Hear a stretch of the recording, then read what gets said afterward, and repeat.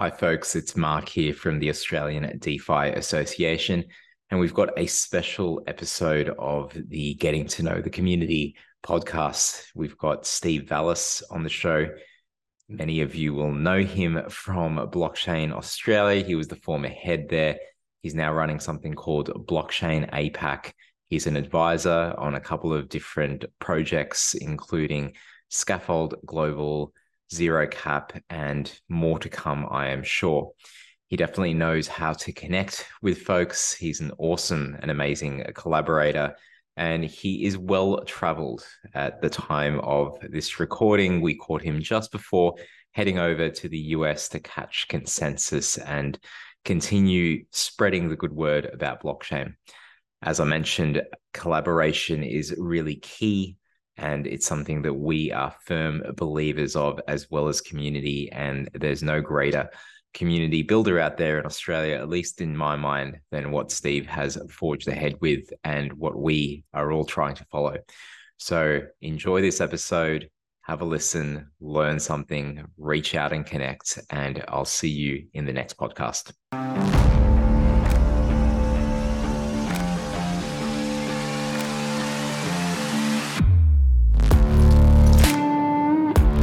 Welcome back, folks. We're here with the awesome Steve Vallas, former head of Blockchain Australia, and now doing amazing things with quite a few different areas. I'll get you to go into that, Steve, but mainly Blockchain APAC and a few other advisory roles. But thanks for joining us, agreeing to come to the community show. How are you today?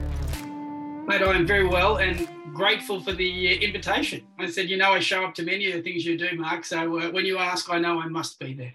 We've got the photos to prove it as well. And, we really appreciated whether it's been in Melbourne or Sydney, or we've met up even on the Gold Coast at other people's conferences. So just for people that, look, some may be very new to the space or just been living under a rock, and I'm sure there's very few.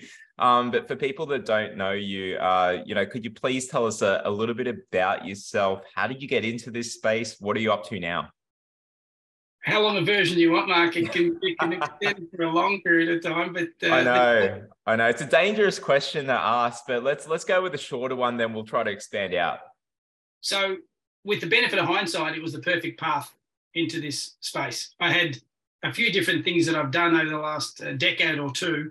All of those sorts of things have lent themselves to some value being ascribed to this space that we're in. So I found myself doing a lot of work in digital strategy. And so I spent a lot of time helping people with the way they were communicating their own business priorities and the product market fit and the website stuff. That was a really useful way to get behind the curtain in a lot of businesses. Once I'd done that, I found myself being much more involved in actual businesses and much less involved in the marketing of those businesses. So again, it was just another lens for me. I looked at the way people were communicating about things, and I looked about the capability that people had with the execution. Those things were happening nicely. It was a good, honest way to earn a living, Mark. And then I found myself in a room once where I saw a lot of people who were in the marketing space that were speaking to all sorts of tricks and tools they were using to onboard people. And I thought to myself, I don't think I like where this space is going. And partially because I didn't like the privacy implications of what people were doing, and I didn't like these data sets which were getting bigger and bigger and bigger, and in theory could triangulate me within an inch of my life and be able to determine whether or not I wanted to buy a pair of shoes before I even knew that I wanted to buy a pair of shoes. So wow. I found myself then coincidentally across the topic that was Bitcoin and sort of the origin story of that, and I very quickly identified that this was technology had lots of particular use cases. One of them was privacy enabling. And then I went down that rabbit hole, and we flash forward 5 or 6 years, and I find myself immersed in a sea of conversations I could not have ever imagined myself being part of. Regulatory conversations, tech conversations, payments, finances, macro, micro. So I find myself now ensconced in this space. It's been amazing, the journey, and I can't believe it's only been 5 or 6 years for you, because for me it's only been a year. And the same kind of thing, the amount of conversations that we're having, the type and quality conversations that I could not have had that coming from the fintech and capital markets space so rapidly and so quickly. We are really fast running innovation here. But what are some of the things that you're up to now? Like people may know you from Blockchain Australia. Now you're doing Blockchain APAC, and you've got some events coming up that we'll talk about. But what is that, and what are some of the other things that you're up to in terms of advising? I think the reason you and I have gotten along since we first met, Mark, is fundamentally it's just community. I mean, it's all been community building. It continues to be community building. Before I was at Blockchain Australia, I built out a community simply because I chatted to a lot of people, and I was able to connect some dots, and some good relationships were built out of it. That's how I came to be on the radar for Blockchain Australia. They said, we like what you're doing outside of the organisation. Why don't you come to the organisation and do the same thing? So in leaving the organisation after what I think was a pretty good couple of years, handing that back and saying to someone else, it's now your role to grow this out. I've gone back to doing what I always was doing, which is just different community building and different prioritisation. So all the things that I do tend to be led by what I believe to be the important topics in the space at this point in time. And the reason I've gravitated towards the things I have in the last 6 to 12 months is there are certain topics which are very difficult to monetize. There are certain topics which are very difficult to speak to in a consistent fashion and deliver outcomes. They're important. And if you have a lot of stakeholders, it's very difficult to accommodate those stakeholders and have an impact in the areas that I think are important. So I focus on that. And so my roles now largely allow me to talk about the things I think are important. And I'm finding a lot of people are gravitating towards those conversations. Once I've found myself in the rooms that I think are important, people will often follow me in, and I'm able to swing the doors open and allow people in often once the conversations mature. That's brilliant. And, those conversations have been, evolving over these past, when I first got started, it was all, okay, DeFi summers just like hit and stuff. And now there's all these DeFi protocols. There's all this innovation coming out of Australia. Then boom, we were hit with things like 3 Arrows Capital and Celsius, etc. And the conversation shifted. But how important is it for you to, just be aware of what's going on, and how does, I guess it's like is it a bit of a flywheel? I'm guessing it is, because it is for me, but how does the community help the conversations, and how does that go back into the community? What are your thoughts on that?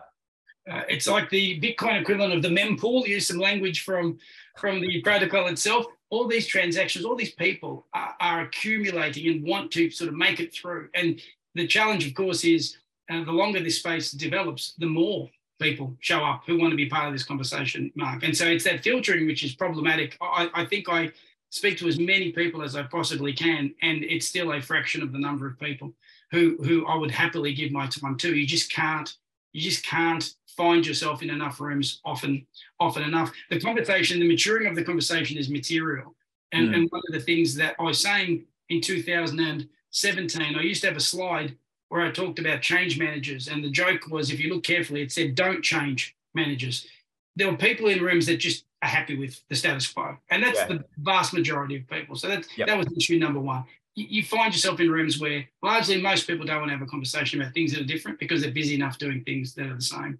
And the other thing that was obvious to me back in 2018 was what I described at the time as the creeping fog of regulation. And it was slow, and lots of people who were looking to build out use cases didn't think regulation would be what it was. It was obvious to me that the implications of this technology are such that regulators were always going to get involved. And here they are. It's 2023, and most of the conversation I have has some degree of discussion with respect to what it means from a regulatory perspective. And can you even build the thing you want to build in jurisdictions like Australia? Yeah, it's really interesting that a lot of people initially in this space, when we got involved, were questioning, could we actually have regulation work globally? Because DeFi is global. How could you ever regulate DeFi? And, right now, while we are kind of focusing on CeFi, I think it's really good that we're seeing this kind of thing happen, because it gives legitimacy. You raise a very valid point there that the mainstream, how are they going to really come in if we don't have regulation, is what it kind of comes down to. As much as we want to work in this Wild West and push fintech and finance and gaming, NFTs, etc., and music type things on blockchain forward. What are your thoughts on regulation and what's that conversation kind of evolved into to where we are kind of now, because we're at the cusp of seeing something happen with regulation here in Australia. At least there's a lot of conversations. But yeah, what are your general thoughts on that?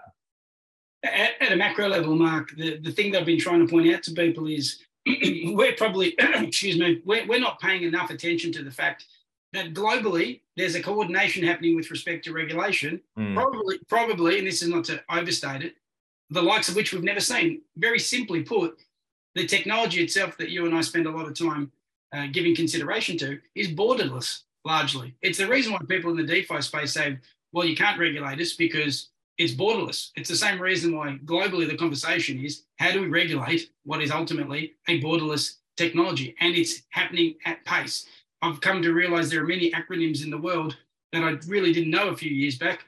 The BIS, the Bank of International Settlements, the Financial Action Task Force, the Financial Stability Board, IOSCO, the IMF, all of these organizations, as we speak, are planning regulatory guidance, frameworks, and suggestions as to how this industry should be regulated, constrained, and supported. All of that is a torrent of regulatory information, which is coming just in that cohort that I just described, in the next 3 to 6 months. So much is happening at the same time as we, largely in Australia now, are twiddling our thumbs, talking about only very small sectors and very small segments of this space. People are not seeing how much is coming, and it's informing, I think, ultimately what kind of economic opportunities will or won't be taken by those in Australia. I think it's really interesting as well, you know, for people that I think many, before getting into this space, you know, whether it was like consulting or capital market stuff, yeah, you have lawyers and stuff there, and there's a lot of regulatory stuff already established and involved, but you don't see it as much as here because the space is evolving. There's so many lawyers that come to these events because it is a space that they are very much needed. But you mentioned the mainstream thing there. I kind of have this belief that with any kind of change, there is the mainstream, the fat in the middle of the bell curve, and it's the outliers, like either the ones that have made a lot of money and are looking for the next opportunity, or the ones that have been not banked, whether they've been debanked or already unbanked, or just in unfortunate situations such as in third world countries, etc. But with those areas at the tails really accepting and trying to bring something into this space and the early adopters, like what happens with the mainstream? How do we get more of those guys on board? Have you seen that kind of conversation evolve over the 5-6 years that you've been in the space? Yeah, it's funny. People expect and wait for 50.1% of the community to be on board. It doesn't need to happen, Mark. That's kind of the point lost on most people. Edge cases become use cases. They don't need to ever become the majority view. You think about most of the things that we engage with in a day-to-day sense, we all do very different things. We all transact very differently. We all have very different habits. It's not this monolithic view of the way technology sort of plays out. Some things you use and some things you don't. The same people that say, I'd never jump on TikTok are the same people that said I was never going to jump on Facebook. And before that, I was never going to jump on whatever. Yeah, the reality is people eventually come around. You don't need that momentum at the 50 percentile before things happen. Things happen at 1 or 2 or 3 or 5%. And so what I'm watching is a lot of people who have a need or a desire, one of the two, to make systems better. And so they're finding themselves in rooms that other people share that kind of aim and goal. So I'm watching these ecosystems propagate very, very quickly. I think it's interesting that, you know, we often see the community get questions like, when is the majority coming in, whether it's the 50.1 or when are we going to see 80% of people owning NFTs? But they don't have to. You don't have to have that much, I guess, kind of market share for something to be successful. You could have a fraction of a less than 0.00 whatever percent in your cafe/restaurant having NFTs as memberships, and you could be successful there. It doesn't have to be you know, we get kind of like really narrow in terms of focus that it's only going to be successful when it's like this. But it doesn't necessarily have to be, as you point out. And I wonder, you know, we talk about, or we see things where blockchain isn't really being used. It's not NFTs as the wording, whether it's Reddit or it's Starbucks and even others. They're just building on blockchain tech, but they're not really pushing that message down, you know, into the ideas of people. What do you think about that? Do you think that we need to have a think about changing the wording? Do we just need to build things that people will use? Or is it a marketing kind of thing? Is it a mix of like utility? What is it that's going to get people using blockchain tech with or without them knowing? I like this question, Mark, because the reality is my answer is generally blunt. That there is no room where people will make a decision that this is what we're going to call this thing and we all move forward. The reality is, who cares what you call it? Yep. That's my reality right now. When we talk about, and I saw this recently on Twitter, someone was chatting about NFTs and they said we shouldn't call them NFTs. I said, well, what do you want to call them? Digital collectibles. I said, well, a digital collectible might be different to an NFT. It's like, oh, you're right. So we can go down a rabbit hole that says, what should we do? But the reality is no one's coming together to change it. It's kind of let it be its thing, just focus on the elements that matter. The other bit is related to sort of the previous point as well. And I've said this a few times lately, the notion that a rising tide lifts all boats. And it's something which is a beautiful idea. But the reality is most people don't have boats, Mark. So there is no rising tide that's relevant to you. You need to have a boat. You need to be in the water. You need to be ready for this thing to happen. Yep.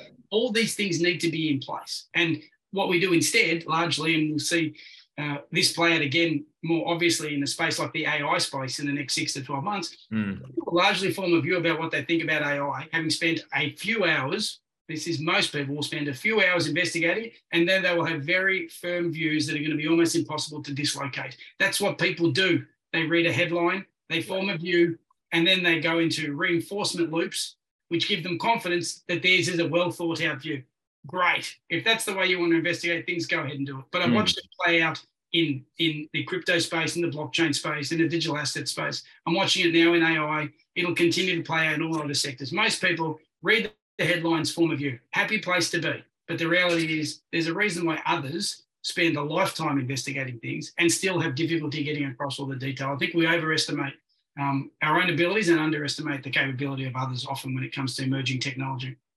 I agree. I like that rising tide analogy. It ties into so many things, whether it's investing and people thinking they're the smartest folks in the room because, hey, I made a crap load of money on this. I mean, making money when everything like interest rates low and everything else is kind of rising, it's good timing, but it's more down to luck rather than being able to keep it. But, you know, the without boats thing, people in this space are learning and getting educated into how to get involved and realizing just how, not just from the investment point of view, but even how you get involved from a marketing point of view or operations. Like, I don't have an experience with Web3. How do I get involved? And having communities that are really thriving across Australia that are helping onboard people, that is really interesting. It leads to something that I'm really curious about your thoughts on with regards to collaborations and having conversations. I mean, I think you are the king of conversations in this space in Australia, and you know you've had so many at different levels. How important is it that to you anyway, like that you have conversation with so many different people? Like what does that help you with, and what are your thoughts on collaboration and conversation?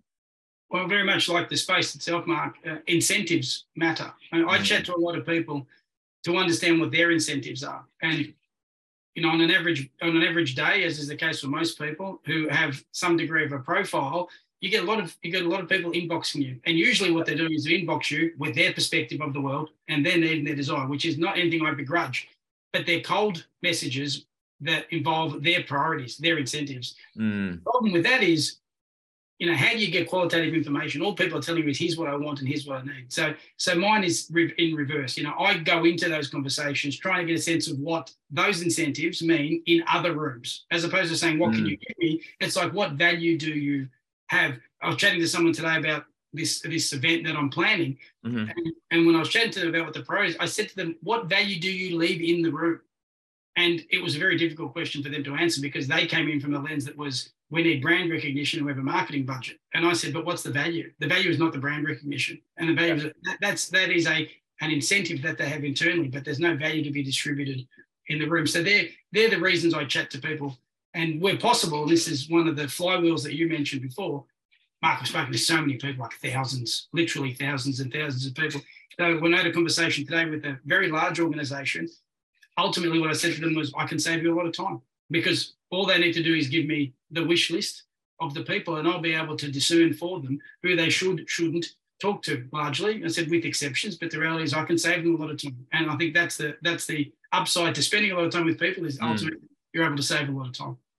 I think it's really cool. You know, we mentioned like collaboration conversation there. It really leads to smarter connections, and it's smarter because, as you said, it's saving time. And as someone that's kind of been doing this before getting into the Web3 space by, you know, being involved in not-for-profits, little do people know that I'm involved in a data science not-for-profit, and now it's started to become popular because of all the ChatGPT and AI stuff, you know, hackathons and all that kind of fun stuff. And I still do a lot of data things, but it's more on the crypto side now. But you know, leading from, you know, the collaboration conversation and having those smarter types of connections is just really interesting, because I think people like you and me, we would have just done it anyway. Even if Web3 wasn't there, it's just fascinating that Web3 is a place that puts that on a really much higher pedestal, because I don't think, would you say this is true? I don't think that you get anywhere without building community in this space. I think it's a lot harder for you to do things. Like I'm not saying that no to marketing or whatever, but instead of just doing marketing for ourselves, I think by marketing and helping lift the boats up all together, it's been better off. What do you kind of think about that sort of philosophy? Yeah, I think you get found out if you take shortcuts, Mark, particularly in a space where people's reputations are at risk. And that's the nature of this space.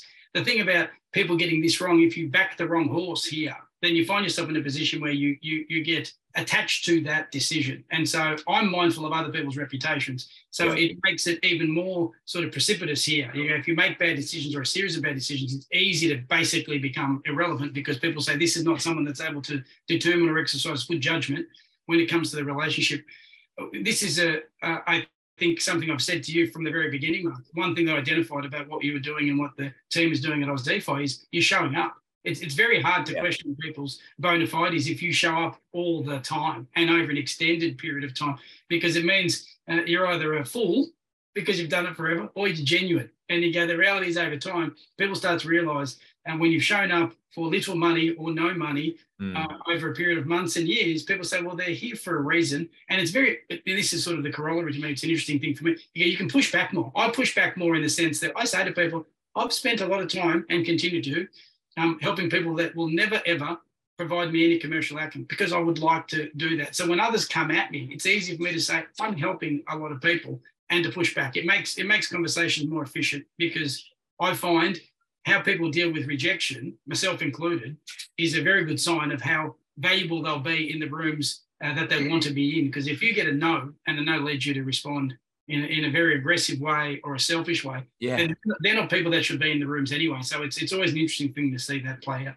I see it being tested in various ways by different people in the community, just testing what the responses are if they try, you know, to respond in a certain way, just to see what those reactions are. Because, you know, I think we really get a lot of different types of folks in the community, and some are here for, you know, very much collaborative type reasons, whereas others are just here to extract value and run off, you know, whether it's an NFT sale that, you know, has a quick mint, founders run off with the quick bucks, or those that were on the whitelist. It doesn't really help the space at all. And hopefully, you know, we're cracking down on that kind of stuff a bit more. But do you think that we've got two types of folks, you know, those that extract value and then those that are selfless, like the selfish versus the selfless? What do you think about that? It's a tricky balance, Mark. I mean, the reality is we're all driven by some degree of self-interest here. I mean, if all you're doing is always trying to help other people, you'll go broke, you'll lose your home, you won't be able to buy food. There is always that balance, but it's just the way people perceive others' needs versus their own. You know, I used to have a client when I was chatting to them once about what they wanted and the meetings they were having, and they said they were tired of meeting with people. And I said, why is that? And they said, everybody wants something from me. And I said, okay, what kind of meetings do you want? And they said, I want to go into a room to be able to have this kind of outcome. I said, aren't you by definition the person that you've just said is a parasite and only wants something from you? They didn't take the advice well, Mark, but they did ultimately take the advice, which was they recognized they started giving more, because their lens was, if this person is trying to get something from me, they're extractive. But if I want to do that, I'm value accretive. It was the same thing. And so that realization was a very tough one. But I think I watched them and they became much better in business, because they realized that you can't tar everyone with the same brush. So the reality of those kinds of conversations and context, I met a regulator a number of years ago, and I walked into the room and I said to them, I'm going to be in the back of the room because what I'm doing isn't important enough to have me at the front of the room, but it's coming. So what I didn't do is say, put me at the front of the room. What I'm saying is the most important thing. I said, I'll be here. And then I showed up and slowly made my way through those rooms, made it to the stage, made it to the front of the stage, and ultimately was the one curating the conversations. I delivered on what I said, which was, I'm here and I have an understanding of this space and it is moving in a direction which I was able to identify for them. So by the time I got to the front of that room, they had confidence that I understood the implications of these things. And that's a byproduct of time and confidence in your own abilities and the abilities of those around you. I think it's interesting that it takes a bit of time to get to that stage. And if you've got the ability to, I'm not saying everyone necessarily can, because we're all at kind of different positions, career-wise, what we're currently kind of doing with our own businesses, etc. There's all sorts of different timeframes. But just say that people do have that bit of room to be a bit more community oriented that haven't been that way before. Do you have any kind of advice? Because it is a bit of a mindset shift from, say, building in stealth to now building in the open, for example, if you're a builder, but even a mindset shift from being competitive to now finding ways to be, you compete, but you collaborate a bit more as well. Like, how do you think people should think about that kind of mindset shift? Most of the people I know who are trying to build something, Mark, spend a lot of time building and not enough time communicating what they're trying to build.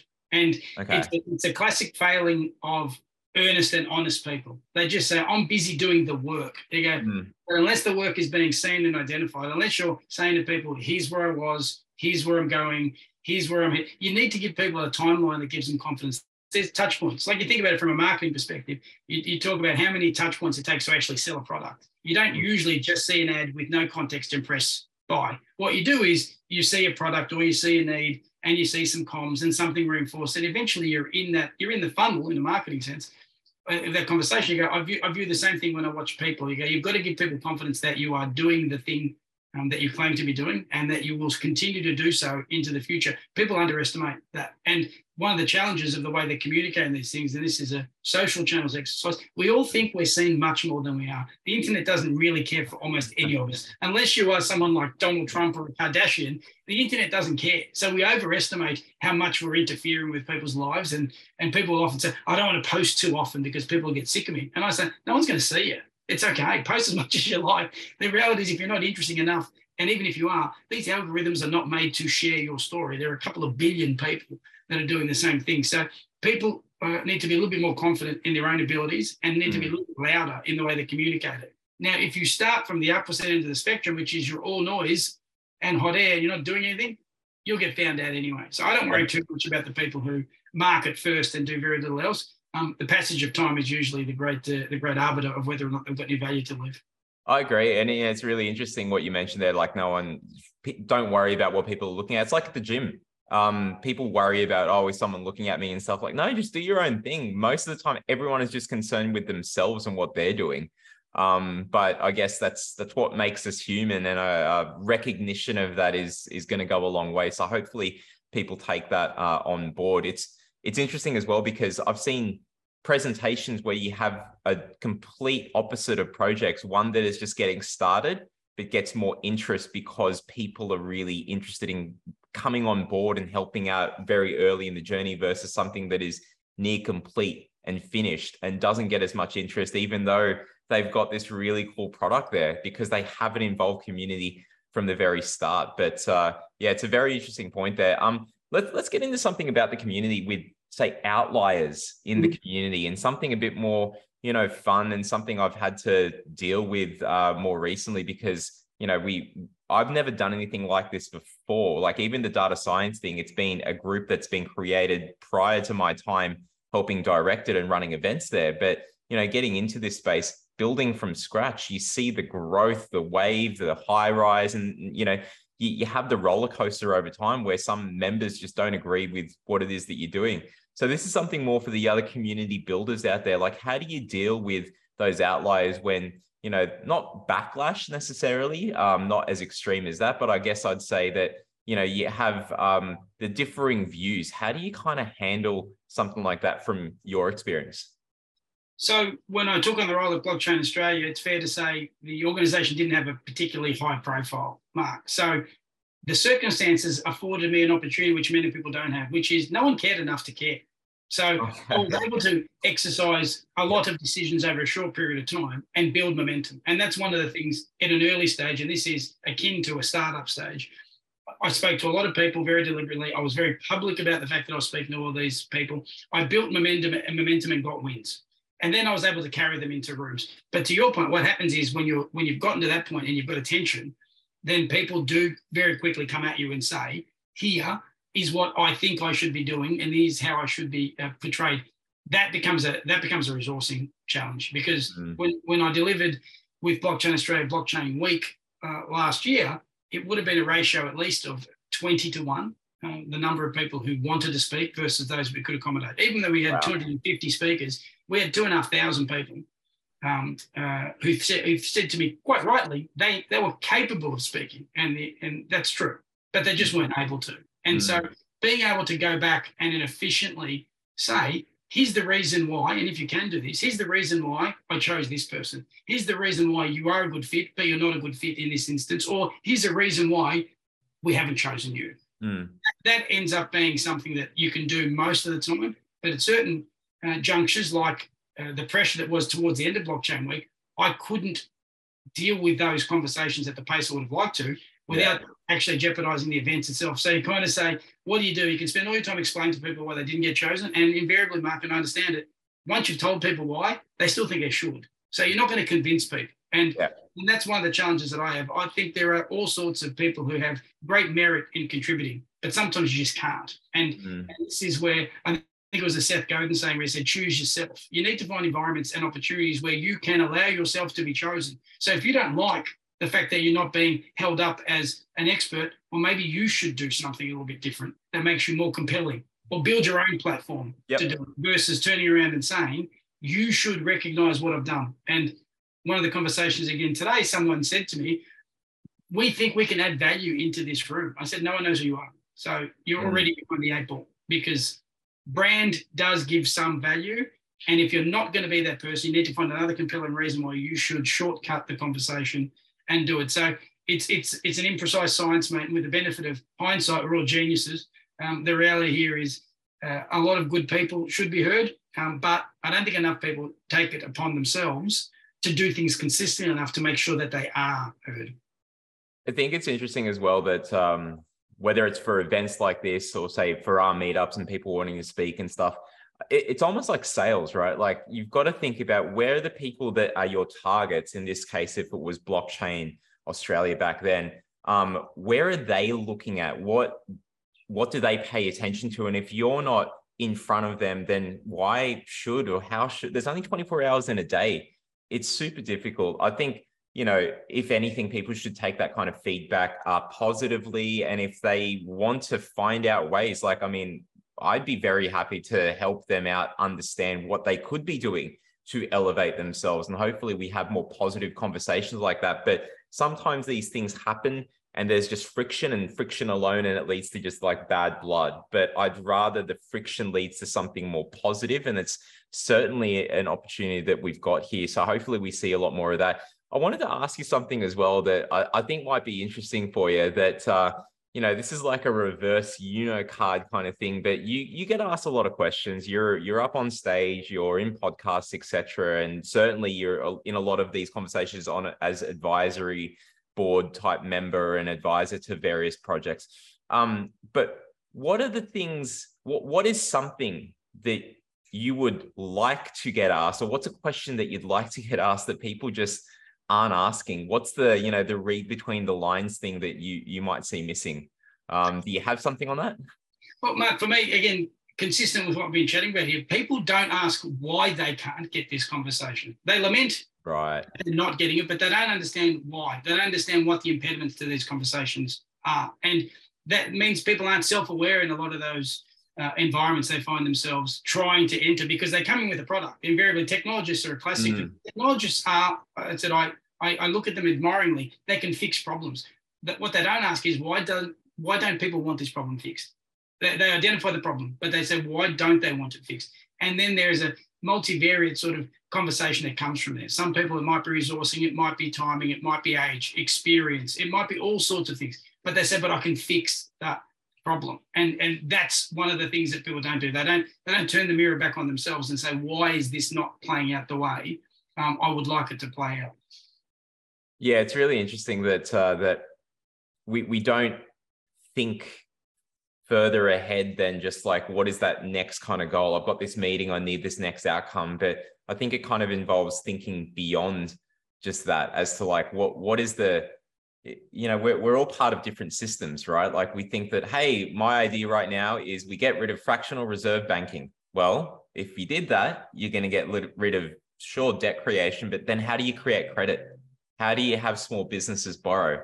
How do you not slow down capital markets and just make a problem? Like thinking about systems is really key there. So I think that if people think about that a bit more, like what are the after effects of me just asking this question? Okay, well, if I'm asking this from Steve or the community, well, they need to have something that comes out of it as well. So how do I cater for that?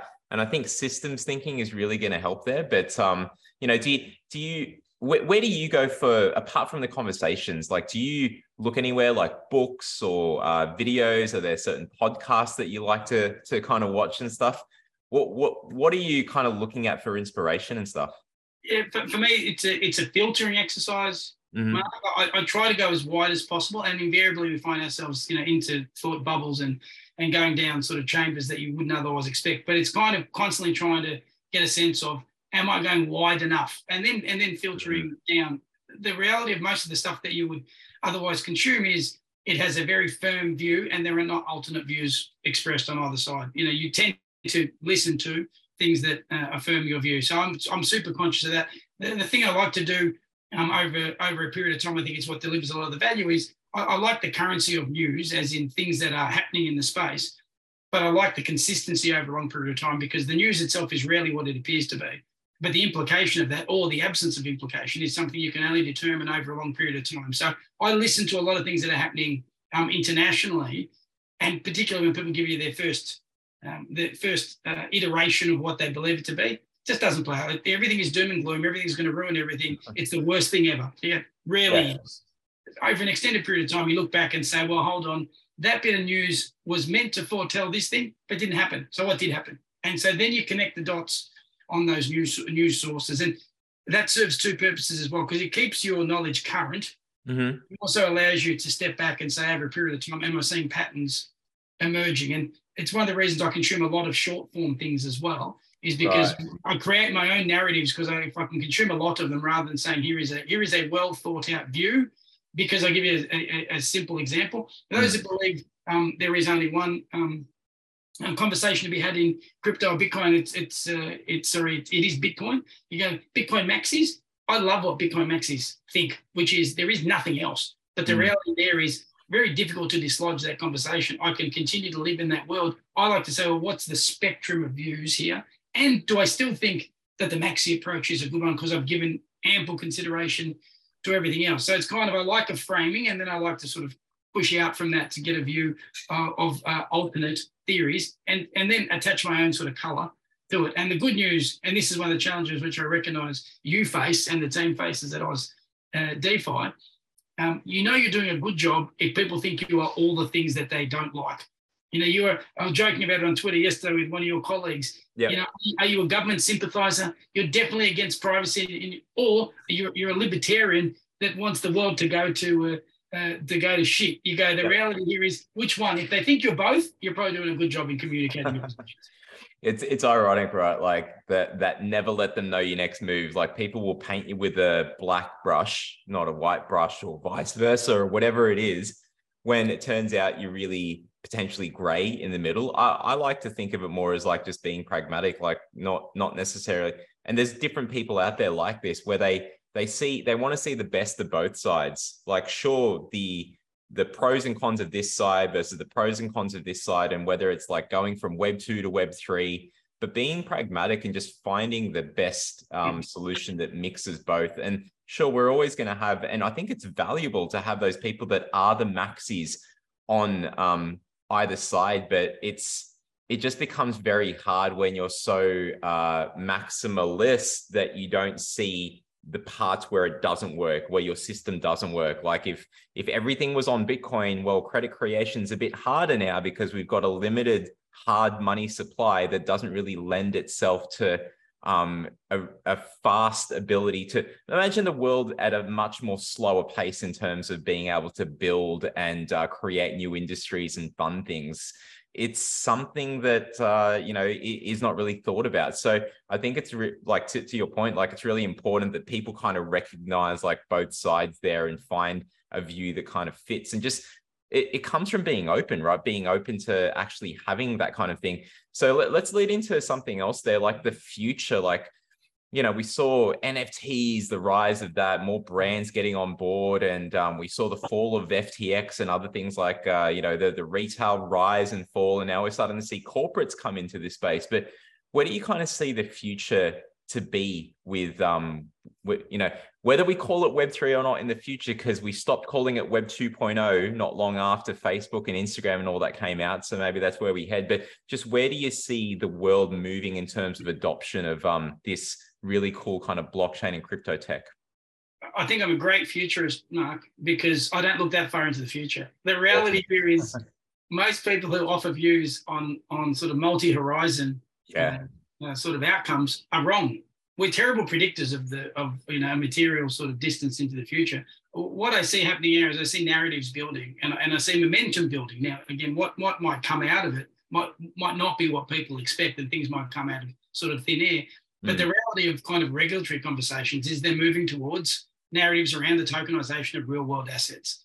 Now, that might spawn something entirely different, but the reality is that's where the conversation is going. People are starting to say, not in a dissimilar way to they were saying in 2017 and 18, but the tech wasn't quite as ready. The tech now is much more ready. So what happens now? Is there an opportunity to fractionalize and tokenize real world assets?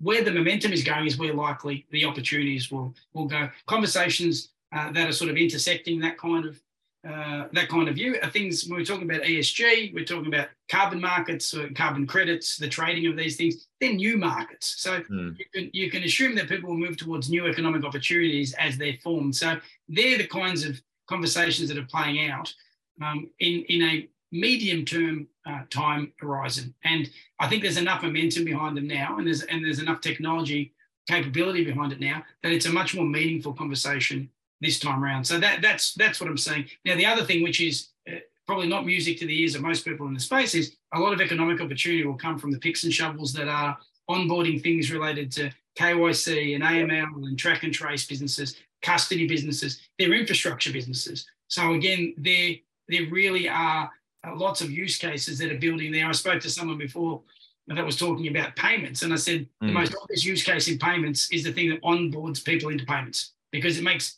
payments safer. So they're the environments I expect a lot of startups will build and grow very, very quickly in, because they're connecting the pipes much more than saying, here is the pipe that you need.